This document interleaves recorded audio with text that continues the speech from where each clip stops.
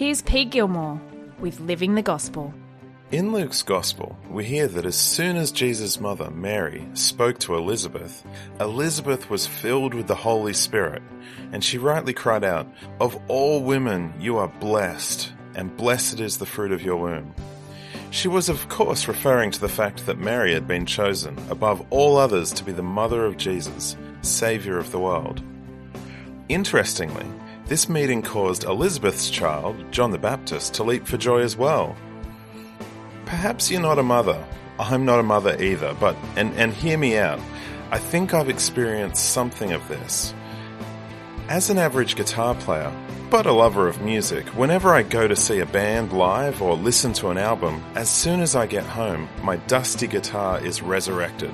One might even say the guitar player in me leaps for joy at the hearing of the excellence of another guitar player.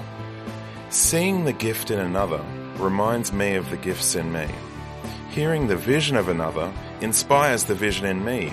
Encountering Jesus in another person leads me to a place of longing for Jesus to be alive in me too. We've all been given a gift or gifts that we're charged with protecting, growing, nurturing, and setting free, just as Mary and Elizabeth were. And we are given these gifts that they might bear fruit for the sake of the world. This is not just for the Marys and the Elizabeths or the pastors or priests or the great biblical heroes, it's for all of us. After all, as St. Paul says, we have this treasure in jars of clay to show that the surpassing power belongs to God and not to us.